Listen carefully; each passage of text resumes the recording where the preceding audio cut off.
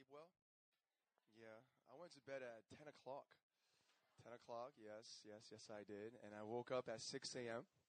And when I woke up, it was very quiet. So, I got dressed. I went on a hike. But when I opened my door, some girl was sleeping right in front of my door. And she did not look too pretty in that image.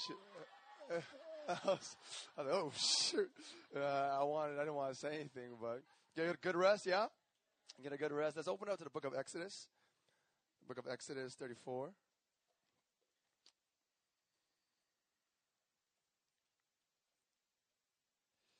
And I want to encourage all of you guys who are here to be open to the Lord speaking to you. And I also want to encourage you guys to engage. Can y'all say engage? Relationship is not a one-way street. It's always a two-way street. Amen. And when words are spoken to you, it's a response for you to speak back. And as God is speaking through the message, it's always a preparation for the ceremony. And in the ministry of the Holy Spirit or in the Word of God, it's not about what you learn. It's more about how you apply it to your heart. Amen. So I want you guys to be open. And during ministry time, during prayer time, I really encourage all you guys to give all your heart, all your mind, all your soul, and all your strength. Especially when you read this book. There's certain requirements for different businesses, certain requirements for different levels of education.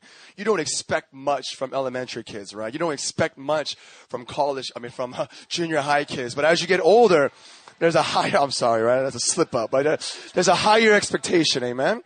Every believer in this Word of God, there was a full expectation for a complete, full-on 120% engagement from the individuals following after Christ. It was to the point where every original follower of Jesus, except for one, Apostle John, was murdered for their faith. Amen? So we are expected to give all that we have, all time, every time we gather in the house of the Lord. Exodus 34. We'll read just from verse 10. We'll start from there. And we will stop at verse 14. And he said, behold, everyone say, behold, I am making a covenant, right? Everyone know a difference between a contract and covenant, right? A contract is written with pen. A covenant is written with blood. A contract can be broken by someone else saying, I no longer want to be with this. Marriage was supposed to be a covenant. And still in many nations it is, but for us it's become a contract. So many of us, we don't understand what a covenant even is anymore. Right? A covenant is supposed to be death do us apart. Through health, through sickness, through wealth, through poverty, nothing could separate us, and that is a covenant. And when God speaks to His people, He does not speak in language of contracts. He speaks with covenant. But here's the thing, God upholds the covenant. Here's the thing about a covenant in the kingdom. In the covenant of the world, both parties must keep it. But in the Bible, we see over and over and over, God keeps the covenant, God initiates the covenant, and God finishes the covenant. Amen? He says, behold, I am making a covenant with you. Before all your people, I will do marvels such as never been created in all the earth or in any nation. And among all the people among whom you are shall see the work of the Lord. For it is an awesome thing that I will do with you. Observe what I command to you this day. Behold, I drive out before you the Amorites. We're going to read a lot of ites and tights and names, all right? The Amorites, the Canaanites, the Hittites, the Perizzites, the Hivites, the Jebusites. Don't worry about that, all right? They're just the neighboring cities, and the reason why He's driving them out is every tribe in that time going into the promised land, they had their own gods. You guys know the god of Baal was actually the god of crops, was a god of prosperity. And when the Israelites were worshiping the god of Baal, they were worshiping him because they thought through worshiping him, we would prosper in land. So all of these tribes have their own God, and these gods provided for them what they wanted. And God is telling Moses, and God is telling the Israelites, as you enter into this new land, you got to drive them out. And it's a covenant I am making with you, and here is the reason. Take care, verse 12. Lest you make a covenant with the inhabitants of the land to which you go, lest it become a snare in your midst. And even when God told Solomon, right, be careful of those women, it's because his heart was astray because the gods that these women worshipped. You shall tear down their altars and break their pillars and cut down their Asherim, the place where they worship. He's saying destroy those places. And here is the motive of why God wants to make a covenant and why God wants you to tear down all the altars and destroy all the inhabitants that are coming in your place or coming into your way. For you shall worship no other God. Can we say, for you shall worship? Can you look at your neighbor and say, for you shall worship no other God, for the Lord, and that's his personal name. Whenever you see Lord in cap locks, it's not Adonai, it's Yahweh, right? You know, in Hebrew I learned it's actually Yahweh, right? Not Yahweh, Yahweh, right? But the Lord, Yahweh, they use his personal name. They don't use the God name. They use his individual name. And this is an interesting thing he attributes to himself. Whose name is jealous. Everyone say jealous. Is a jealous God, unless you make a covenant with the inhabitants of the land. And when they whore, God uses some very strong language, after their gods and sacrifice to their gods, and you are invited and you eat of his sacrifice. Let me tell you guys something about the human heart. The human heart was not made to worship, but we were made as worshipers. It is a misconception to say, we are gathered here to worship. No, you are 24/7, according to the Bible, continuously always worshiping something. Amen? Right? You know you worship something by what controls your emotions, what controls your thoughts. Because what can control your emotions and what control your thoughts has the ability to control you. And what controls you is your God. So God is telling the people here, you guys are prone to sin. Can I get a witness? Anybody here prone to sin? Anybody need it? One time I was preaching and someone came up to me and said, Pastor Will, why do you do an altar call every time you preach? I said, it's because I do an altar call every single morning I wake up in my closet. I gotta die daily. The Bible does not call us to die once. The Bible calls us to die every single day, because when sin entered into man, it was like poison that cannot be separated from us. And when we get Christ, we get a new nature, but everyone will say dual nature. A dual nature is pretty much Smeagol. Y'all know that, right? You know, when he wrote Lord of the Rings, Smeagol was, he's a Christian, the author. He was supposed to represent man, right? Master, no, right? That is us. You're like, I want to worship God. I love you, Lord. And you're praising God. And all of a sudden you see the girl next to you. Dang, she fine. That's your sinful nature. And that is why ever since the fall of man, humanity has been researching education, medicine, biology to try to cure this problem.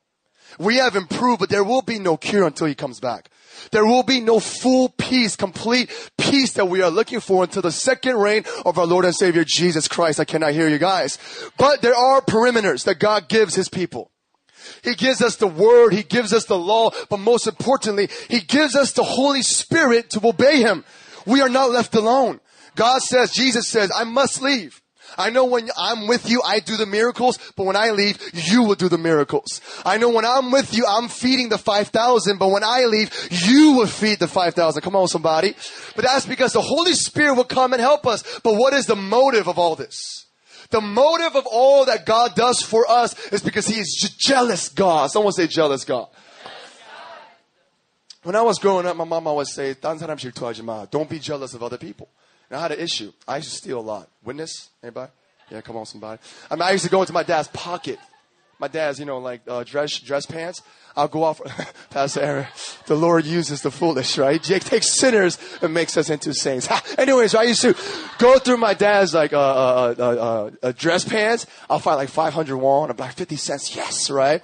I'll find all this money. Take that. My mom used to leave her purse out in the living room. I'm so slick. I'm just waiting. Just open up. No, wait. Bam! I'll steal like 50,000 won, like in 6th grade, right? And I got caught one time stealing. And my mom said, why are you stealing? I said, because Kevin has that. Because Jesse has that. My mom was like, then go live with Kevin. I'm like, you never let me win, Mom. Say, no grace. But I remember one time I got caught stealing shoes. And my mom said, why are you stealing? I said, because I want what my friends have. And my mom said, don't be jealous of other people. And you guys know Oprah Winfrey, right? I heard in some urban dictionaries, if you look up Oprah, it says rich African-American woman. They gave a definition to her name, right? But I saw this documentary of this Christian, not documentary, I'm sorry. I saw an episode of her show back in the 90s. that my professor showed in class. And she's standing in front of all these people and says this. I grew up in church. I was a churchgoer. It's in our culture. It's embedded in who we are. We worship the Lord Jesus. This is on national television because they had to talk about religion. And then she says, however, during my college years, right, kind of like Emmaus, I went back home during a break, like a lot of y'all going back home to the States. Yes, Lord. But we go back home. And she said, my preacher was preaching, and he said, God is a jealous God. So the only time I wish I was black. Only time. Is when I hear them sing, play sports, and preach. You know what I'm saying? It was like, if God is a jealous God, right? And she talked about how the preacher started preaching and saying, God is a jealous God. And all of a sudden, Oprah Winfrey, that was all about feminism. That was all about rising up, woman rights. She said, I will not worship a God who is jealous of me. And she said, at that moment, she made a conscious decision. I will not worship a God who's jealous of me. And as I was listening to this, the episode, she got it totally wrong. God is not jealous of you. God is jealous for you. It's a very completely opposite, different thing. You and I, we can feel jealous of people. But God don't feel no jealousy of anybody. But when it comes to His people, when it comes to His children, His motive of asking us to be faithful, His motive of asking us to worship Him is not only because He wants it, but it's also because He deserves it. It's because He is worthy of it. But most importantly, you see all throughout the Bible say our God is a jealous God. Say, our God is a jealous God. He is jealous for you, right? I do this thing, but not anymore because I'm doing junior high. I'm praying to the Lord. I'm saying, God, should I do what I used to do for my college students? But I do a 10-week, like a biblical manhood and biblical womanhood series with guys and girls separately. And one of the sessions, I was trying to talk about how we as husbands, even though at that time I was still dating, right? We got to be jealous for our wives. And I was talking to my college kids, and we're sitting in a circle. And there was one guy in there, he's like 28. Right? You know, there's always that one guy that's kind of old. He's like, everyone's kind of, I don't know, what do I call you, young? Or, you know, but he's so friendly. This guy is Thomas. Thomas is the ex-gangbanger. I'm talking about the real gangbangers. He grew up in Long Beach, hung out with Cambodian and Vietnamese people, like thugged out, right? He makes me look like a junior varsity gangster, right? But we're sitting around. And I just threw out the question and trying to do some rhetorical questions, have their minds start thinking. I said, all right, if you guys were married or you were dating, what would you do if your girlfriend cheated on you? Right? And I said, what would you do if your wife cheated on you? And my kids are all religious now. They know the Word of God. They know how we're supposed to respond. I remember my kid named Elliot. He was like, you know, Pastor Will, that would hurt a lot. You know, so he was kind of like a timid guy. But I'll forgive him. Because Jesus forgives me. And I was like, dang it, right? And he's like, you know, I'll tell my girl I forgive her as Christ forgives me, right? And I was like, all right, whatever. And I go to my next boy, Jimmy. Jimmy's like, yo, Pastor Will. And I mean, I'll get mad. You know, I'll probably confront him. But I'll forgive them. I'll forgive them. And I said, all right, yo. And I go to Thomas. Just saved. You know how someone's getting really blessed? When they start cussing. Like, what the oh, yo, you know, he just starts, he was getting so you know, even when I first got saved, I was cussing. I was still cussing. I was like, yo, that surface was off the mother chain. That preacher was a mother. I mean, people are like, yo, you're not supposed to cuss no more, dude. I'm like, why not? I'm not supposed to. But Thomas was like, yo, you know, there's like a new slang. I know he says, woo woo, woo woo. I'm like, what is it? Woo woo woo woo, woo woo. Right? This is what he says. I will kill that mother. Beep! And you gotta remember, Thomas, every now and then, he used to come to church, he had with guns. He'd be like, yo, Pastor, I brought my gun today. I'm like, no, yo, go back, dog. Put the AK back in. Oh, whoa, my bad. Right? But he was so hungry for God. He's like, I think he was 27 at that time with like 18, 19, 20-year-olds sitting down. He was like the one that was crying every single biblical man in class because he has a sexual past. He knows he's broken. He knows he's a sinner. He's just crying. All my kids are like, they're all like virgins. You know, they're men of God. They're just like, damn, man, I never lived that life. Oh, my gosh, right? But Thomas, you know what's the fascinating thing? Thomas actually gave the proper answer. Because when you love somebody, it's a covenantal relationship, and it causes you to burn with anger when your spouse or someone cheats on you. And that's why in the Word of God, when God calls us to a covenantal jealous relationship, He will be furiously angry for the things that are against Him in your hearts. God will do whatever it takes to purify and sanctify the things in your heart because He is jealous for you and He wants you. And Thomas says, I'll kill him. I said, all right, dude. And I had to talk to him afterwards at the time. I was in front of kids. You can't say stuff like that. But you gave the right answer, right? It's biblical. God. So God says in this passage, because I am making a covenant with you, it's not that I'm needy, but that I'm worthy. Right? I was watching the Olympics. I remember the Olympics. This is what Michael Phelps was doing a few years ago. You know, every single person you interview, every single one of them, after they win a gold medal, is like, you know, you have anything to say? They're like, you know, I want to thank my coaches. I want to thank my teammates. I want to thank my mom. Right? And then the camera goes to mom. Mom, I see you, mom. Right? And another language is like, gracias por Dios. Gracias por mi mamá. Gracias. Right? So 선생님 감사합니다. Right? It's like everyone thanks. Right? Everyone exalts someone above them. Imagine if we were to interview God. Right? God, you had anything to say? God's like, look at the stars. I want to thank me. Look at the oceans. Look at the animals. I want to thank me. Because for God, there's nothing above. There's no name above. There's no person before him. There's no person after him. So when God demands something, it's not because he's needy, but that's because that's what he deserves. It's as if right now I were to steal your cell phone. Like, give it to me. You're like, give it back. I'm like, why, you're so needy? You're like, huh? It's mine. It's mine. In other words, you are God's. You have been bought by a price. You know, if you were to be, we had I'm going everywhere, right? If you would have like a price tag on your forehead and you were going to a grocery market and your head comes out, they scan you, it would say paid by the blood of Jesus. It would say bought, purchased. And that is why when we sin, that is why when we have other idols, that is why when we have other altars, and you guys are like, I don't bow down before any altar. I don't worship no little crafty image. No, you worship yourself. You worship your reputation. You worship the way you look. Come on now. We're in Korea. Hey. Every time I meet a girl, I'm like, let me look at your eyes. No, I'm kidding. But anyway, I'm kidding. But we Jesus. Right? God saves. God redeems, man. I have insecurities too. But why are we prone? We are prone because a sinful nature cannot be separated from the flesh. And that's why Apostle Paul says, the very things I want to do, I cannot do. But the very things I hate, I keep on doing. Who can save me from this wretched body? Thanks be to God, Jesus Christ our Lord, who set me free. Therefore, now there is no condemnation for those who are in Christ Jesus. But you got to understand, God's love has to be the motivation of everything that you do. Some people are motivated by obedience. Some people are motivated by righteousness. Some people are motivated by status. You know, I can't wait till I become an active leader. I've been a reserve leader. I've been a member. I want to be an active leader. I want to be an apostolic leader. And the motives, because we're sinners, we are driven. But God says your motive must be love. Your motive is not your love, though, but my jealous love for you is what should draw you to obedience, what should draw you to faithfulness, what should draw you to passion. And let me tell you something about our jealous God. In verse, if you look at 34, you don't need to turn, I'll just read it to you again. For you shall worship no other God, for the Lord your God, whose name is jealous, is a jealous God. You know, we give nicknames, right? I was just talking to Tina. She's like, do you remember Chunky? I was like, dang, girl, that's mean. You remember him back in the day, right? I'm like, we give nicknames, right? But you know, in Hebrew literature, especially if you're talking to Pastor Aaron, I said, what are you going to name your child? She said, we're thinking about Shiloh. She's like, because this. Why? Names have meaning. I was almost called Richard, apparently.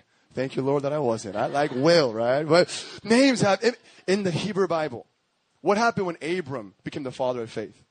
Abram turns to Abraham. What happened to Jacob as a deceiver and he wrestles with God? God says, you are such a new person. I got to give you a new name. You will now be Israel. He looks at Sarai. So you know any Sarais? Probably not. You know Sarah's. It's because Sarai was the woman before who had doubt, who was frustrated because she was barren. But when the promise came, God says, your name will be Sarah. God is so jealous.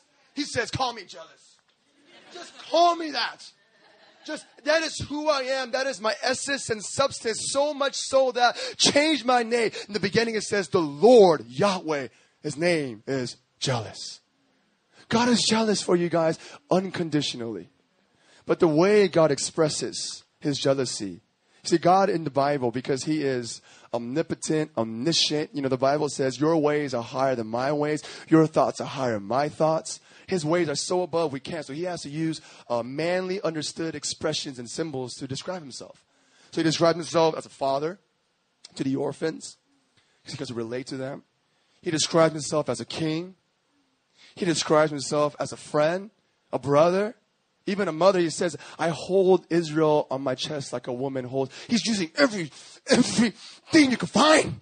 He's like, this is the best image. He's expressing himself. But did you know in the covenantal relationship, he describes himself as a husband? And God's not like, man, for me, like yesterday when I was preaching, I was like, what am I talking about right now? I'm getting too excited. When God speaks, he has a purpose. He doesn't just throw words out there. He has a strategic, a personal, or a reason why he uses those words. God says over, and I think it's in Isaiah 54, the chapter after this. He says, the Lord your maker is your husband, and his name is the Lord of hosts. You see in the book of Hosea. You guys know the book of Hosea? Right? Have you read the book of Hosea? Like, you don't really understand. If you know when you actually read it, it's kind of confusing. Like, what is going on right now, right? But there's one thing we all know. Hosea is like, God, I want you to use me. God says, okay, then marry a prostitute. He's like, say what? Hey, be careful what you ask the Lord. You know Isaiah walked around naked for 3 years? Did you guys know that? What the freak? He's like, Lord, here I am, send me. Walk around naked 3 years. Why? So that Israel would know their shame. Oh my gosh, Lord. You be careful what you ask. One time I said, God, use me. I was preaching at a revival, right, in New York, at Pastor Yuri's church, like 200 youth kids. I got bored because all these religious kids. I was like, man, they're pissing me off, right? So I walked outside and I was like, Lord, I want you to move powerfully. I want you to move. And as I'm walking around the church, I see like 20 Hispanic brothers, construction workers. I said, Lord, use me. He said, preach to them right now. I said, Lord, use me in the revival service, God. I'm asking for your Holy Spirit to fall upon me, God. And God's like, you want to be used by me? Preach to them right now. I said, freaking A. I said, hermanos, habla inglés? Anybody? And they were like, and I was like, anybody speak English? And they were like, one guy was like, no, I don't speak English. I said, shoot. And I just started giving, they were all drinking, they were smoking cigarettes. I just gave my testimony. And you know what happened? Absolutely nothing. I felt so like rejected. One guy to mock me, he gets up and says, hey, yo, bro, chill out. You want a beer? I said, Jesus loves all you guys. I was a drug dealer. They're like, yeah, me too, homie. I was like, freaking hey, right? You be careful what you ask God. Because God will listen and make you do the most ridiculous things. I'm telling you, man. But what drives us is the motivation. But what makes you crazier than the love of a spouse? Come on, now what makes a person crazier? You know, I was looking at some pictures of Pastor Christian before he met Pastor Aaron. Different man, yo. Like, I hope you don't hear this, but like, even like his hair and stuff, it started getting thicker, and like his face started getting nicer. He looks brighter. You know, for me, when I have best friends, and there's emotion, like BFF girls, right? You my BFF. Why are you talking to her, girl? I don't like her. If you like me, you don't talk to her. You talk to me, right? Guys are more like, I don't care, bro. Right? But different relationships have different emotions, right? Some of you may be broken relationships with your father, so it's there's like an emotional hurt from that. But there's nothing that enhances or puts to life your emotions with the lover. There's nothing that makes you more giddy. I remember the first time my girl held my hand. I haven't held a girl's hand in 4 years after I met Christ. After I met Christ, I said, every girl is from the devil, Lord. Whenever Emmaus brothers, y'all gotta be careful, man. Freaking like 75% girls, man. I'll pray for your salvation, man. These girls they're wild, yo. Every time I saw a girl flirting with me, I'm like, Jezebel, you better get behind me, girl. But I remember, right? Sure, this is like bachelor. If you want to get married, come to Emmaus, man. So many girls, right? But I remember my girlfriend, I told her I liked her, and she didn't say anything. I liked her for 2.5 years before we started dating. She just rejected me, like cold, like, oh, okay. I was like, what? Still, do you like me? She was like, oh, no, I just, what the freak? But I remember we started dating, and she held my hand, yo. Right, I remember everything, right? We landed in Chicago because we went to Chicago to do a retreat. Me, her, and her father, and some other guys. We landed in Chicago to go. And we sat in the car, and she sits right next to me. And, my old school game popped up. And I was like, You got, my old memories start coming back. So I said, oh yeah, that's how you do it, right? That's how you do it. And all of a sudden, I thought she was really timid and shy. She grabs my hand. And I was like, oh, I said, what, girl? She grabs my hand and she holds it down and holds it. And it's a funny thing. Her hands were sweaty. So I said, what's going on, right? But I was like, dang, girl, you must be just as nervous as I am, right? But she holds my hand, and the emotions that come behind that, that's a feeling you can't get from any other type of relationship. And God is saying that is the type of love that I want with you. That is the type of feelings I want with you. What does God have against the church in Ephesus? I see your hard works. I see your good deeds. I see that you hate the doctrine of the Nicolaitans, but you've lost your first love. How far have you know what God says? I see you have good theology. I see you have good passion. I see you have good leadership, but you have lost that emotional, tangible, feeling love. Love with Jesus Christ. I cannot hear you guys. And he removes their light post. That's how serious it is. He says, you are a jealous lover. I am a husband. And Hosea, you know what that was? Hosea was supposed to be a manifestation of Christ, because Hosea means Savior. Hosea was supposed to be an image of Jesus Christ in the Old Testament. And as he goes after Gomer, you know what's so funny? When we read David and Goliath, everyone's like, oh, I'm David. No, you're Goliath, all right? Get it straight in your head, right? People are like, man, Lord, I'm Hosea. No. Jesus is Hosea. You're Gomer. Okay, that's the whole point. Gomer is a prostitute, but what happens? He marries her. All you girls are thinking about that, right? Especially you Christian girls, right? Christian guys who are like, I can't wait till I get married, right? I can't wait to have babies, you know what I'm saying? My girl, she's getting her PhD. I said, honey, can we have a baby like right away? Not on top of my PhD. I said, freaking A, right? But he married a prophet, a righteous man.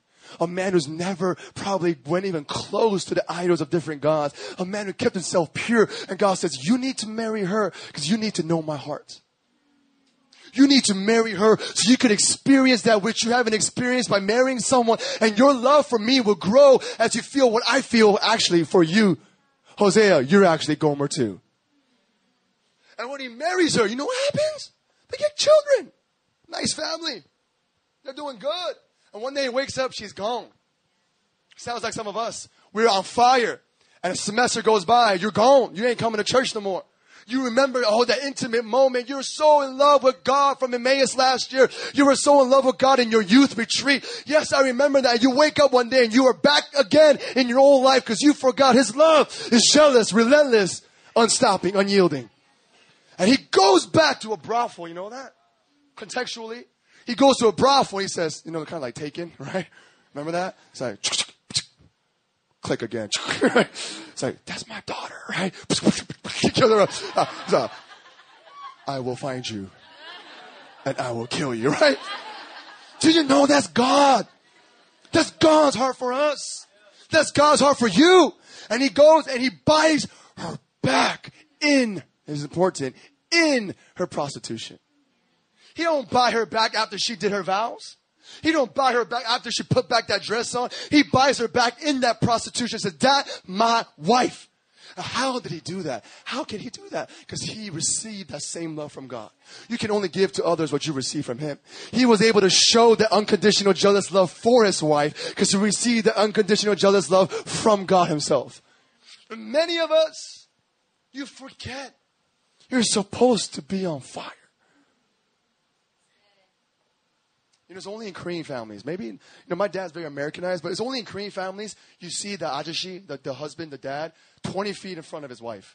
Like, by the way, hurry. It's like, they're eating, not a word, just, it was good. It's supposed to be like that. That's how some of your walks with God is. I'm married, I'm a Christian, I did the sinner's prayer, I gave my life to, you know what's so crazy I heard? Some people have beautiful weddings and terrible marriages. That's like you. You have a beautiful worship set. Like, oh my gosh, you're worshiping, Pastor David stumbling sings. He sings so well at stumbling, right? It's like, he has that kind of like David Crowder-ish voice. You're just like, you're worshiping God. You look at his face like, yeah, bless the Lord. Oh my soul, David, Pastor David. Bless the Lord, right? He sings so well. But let me tell you guys something. His face getting red, man. Pastor Dave, are you single? Oh, not for long, brother. Trust me, dog. Trust me, homie. They coming, dog. They're just waiting. They're like, you know. Anyways, and that's like, Jesus, focus, right? But let me explain. He has a covenantal love for you guys. And check this out. You guys ready for this? It's like, I heard this from my radio. They said, like a marriage counselor was on a Christian radio. This is what he said. The more faithful a spouse has been to his spouse, the more grievously he feels pain when they commit adultery. The more faithful you have been, the more pain and grief and just gut-wrenching emotions do you feel when your spouse cheats on you. I come from a culture. My homies, one of my best friends, he's only 21-year-old, 26. He has a kid. They're getting divorced. And I was talking about, hey, man, what's going on? He's like, yeah, we're getting divorced, dog. I've been sleeping with girls. She's been sleeping with dudes. It kind of hurts us all good. Why? Because they both mutually cheat on each other. So they both, even though they're hurt, it's just kind of like, yeah, it's just the way life is. But for those who are faithful, that pain, when you find out your spouse cheated on you, it will cause depression. It will cause suicide.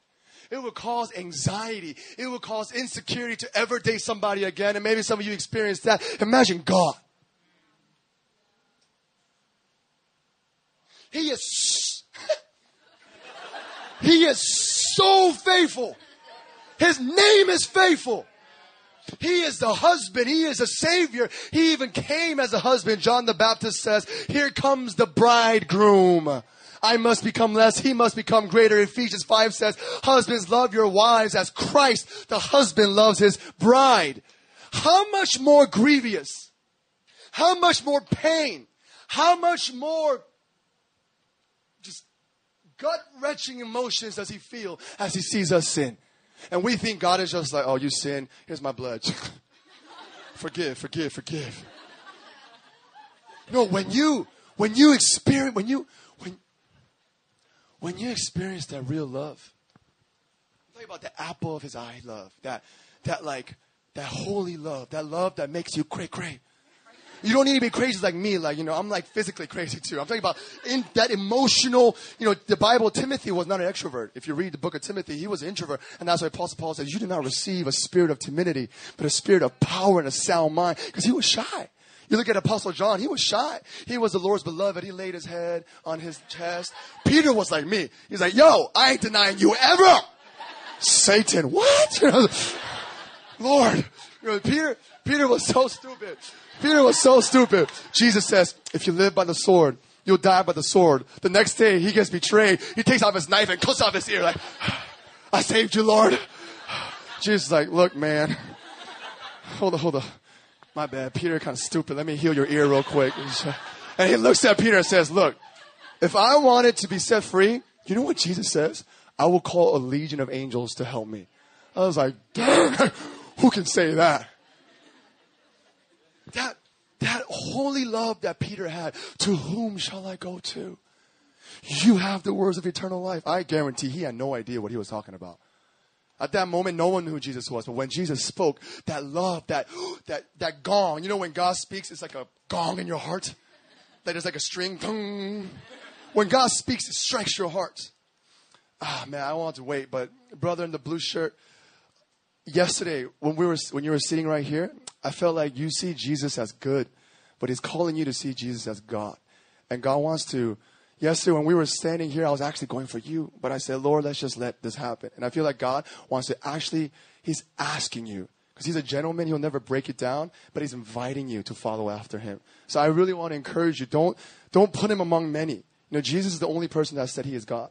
Buddha never said he was God. Confucius never said he was God. Muhammad never said he was God. Jesus said, I am the way, the truth, and the life. He made exclusive claims. I want to encourage you to step out in faith. Because at the end of the day, intellect will not get you saved.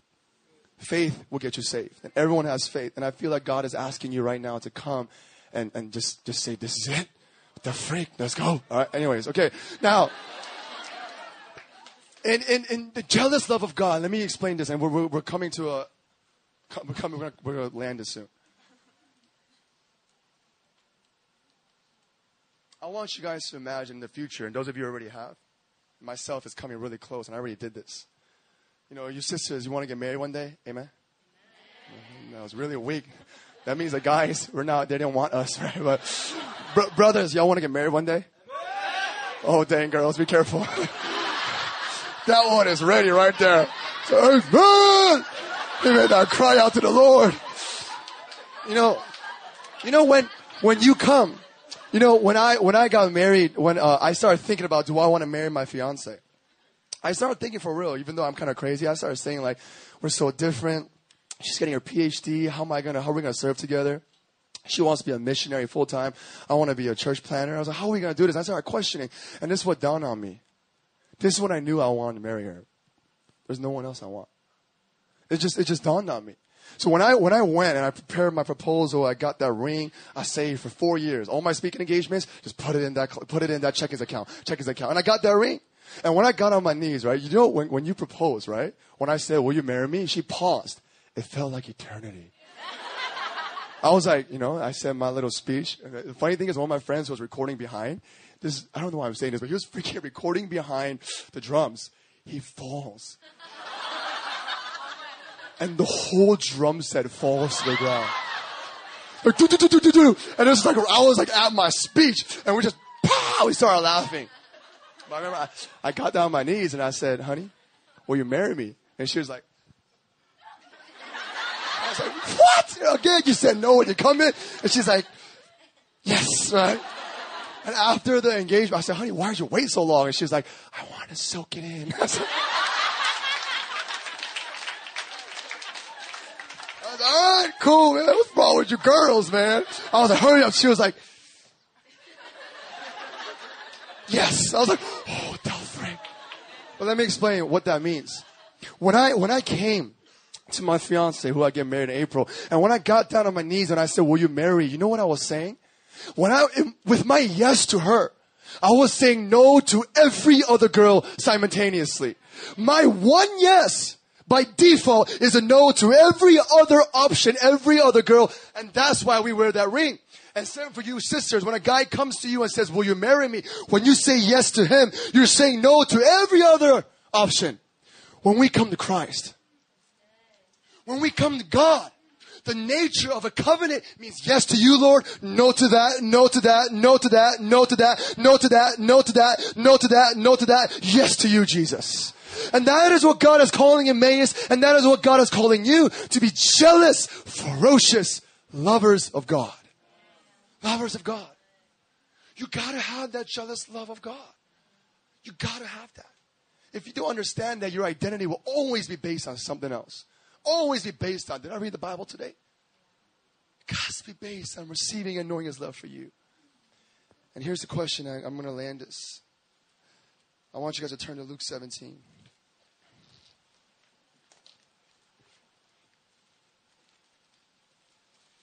Actually, I was either going to do Luke 17 or Luke 7. Let's do Luke 7.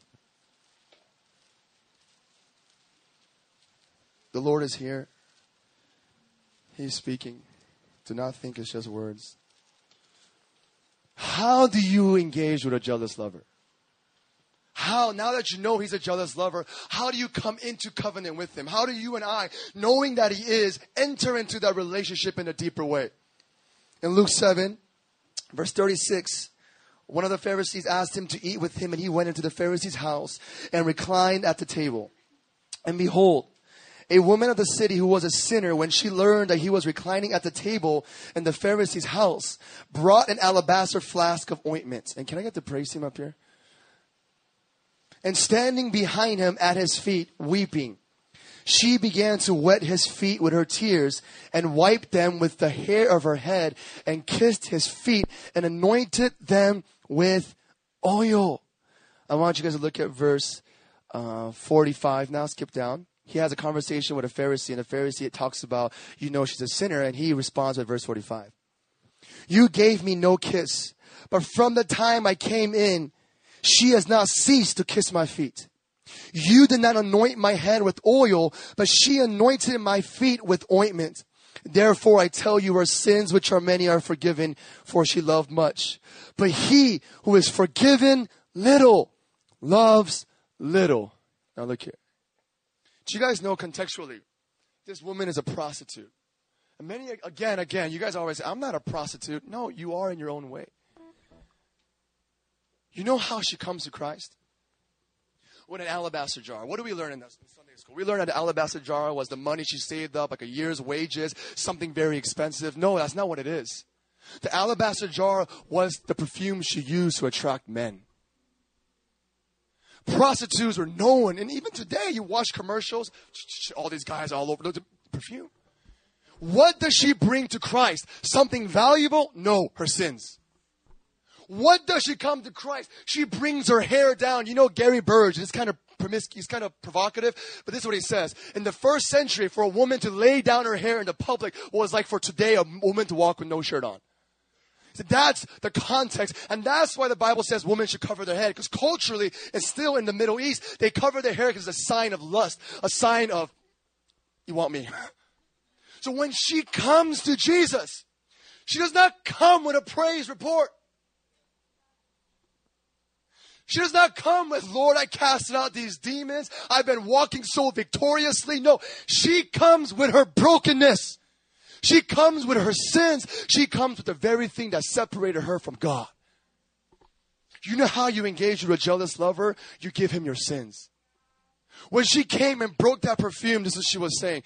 Can we play now? Yeah, we're charismatic now. I'm saying, I need your help right now. Hey, you know, the guitar is not music, it's worship. King David. Saul was being tortured by a spirit. And David just starts playing a harp. Like Pastor David, right? They just starts playing. And it says evil spirits will leave and God's spirit will come. And that's when the music comes and it's done in the right way, because Lucifer was also a worship leader. He took away what originally began to God. But when we do it rightly, it opens your heart. Many of you, you're engaging with God up here. You got to engage with God down here. Worship is not of a fruit. It is of the mind, but it's the mind that goes to a seed down to your heart and releases a passion that says, I don't care what they think. I don't care what they say. I don't care about my past. I want you right now, Jesus. I don't care what I went through in high school. I don't care if I feel like everyone next to me is getting blessed. I come to you in my sins because you are jealous for me. You don't come to God bragging. You come to God broken. You don't come to God boasting. You come to God in humility and say, Lord, I don't deserve it, God. It says in Luke 17, there was two men, a Pharisee and a tax collector. And my message today is a new relationship, a new commitment, new things. I'm telling you, all begins with you and then goes forth from you. Not to you, it goes from you. The Lord is calling. Brother in another blue shirt with the hat on, check with your leaders, you know. I could be wrong. I believe you're going to preach. I see you preaching. I see a fire I see God using your lips to be able to minister to people. And I could be totally wrong, but I want to encourage you. There's some insecurity on you because you felt like feminine and stuff, but that is not true. You are a man. You're a man of God. And I see the Lord going to use you powerfully when you speak. Do not be afraid to speak truth. Do not be afraid to preach. Do not be afraid to give your testimony, because I believe the Lord is going to use you. Amen. Sorry. Anyways, this is what it is. You got to want it. You know, a lot of people, they think of God like they forget that Jesus was crucified. Like they forget, like, you know, Jesus didn't wake up on Good Friday like, yes, I'm so excited to die. No, he says, Father, take this cup from me. What drew his jealous love for his Father and for us? Take this cup from me, Lord. He was sweating blood. I saw a YouTube clip of studying the cross through medical research. It says when you are in the highest, like the most highest levels of stress, you actually sweat blood. When you're like, that's how much weight he had on his shoulders. And he's thinking about glorifying his Father. He's dropping blood. He says, but not my will, your will be done. How can we who experience that Jesus be dry? That's jealous love. I want you guys to close your eyes.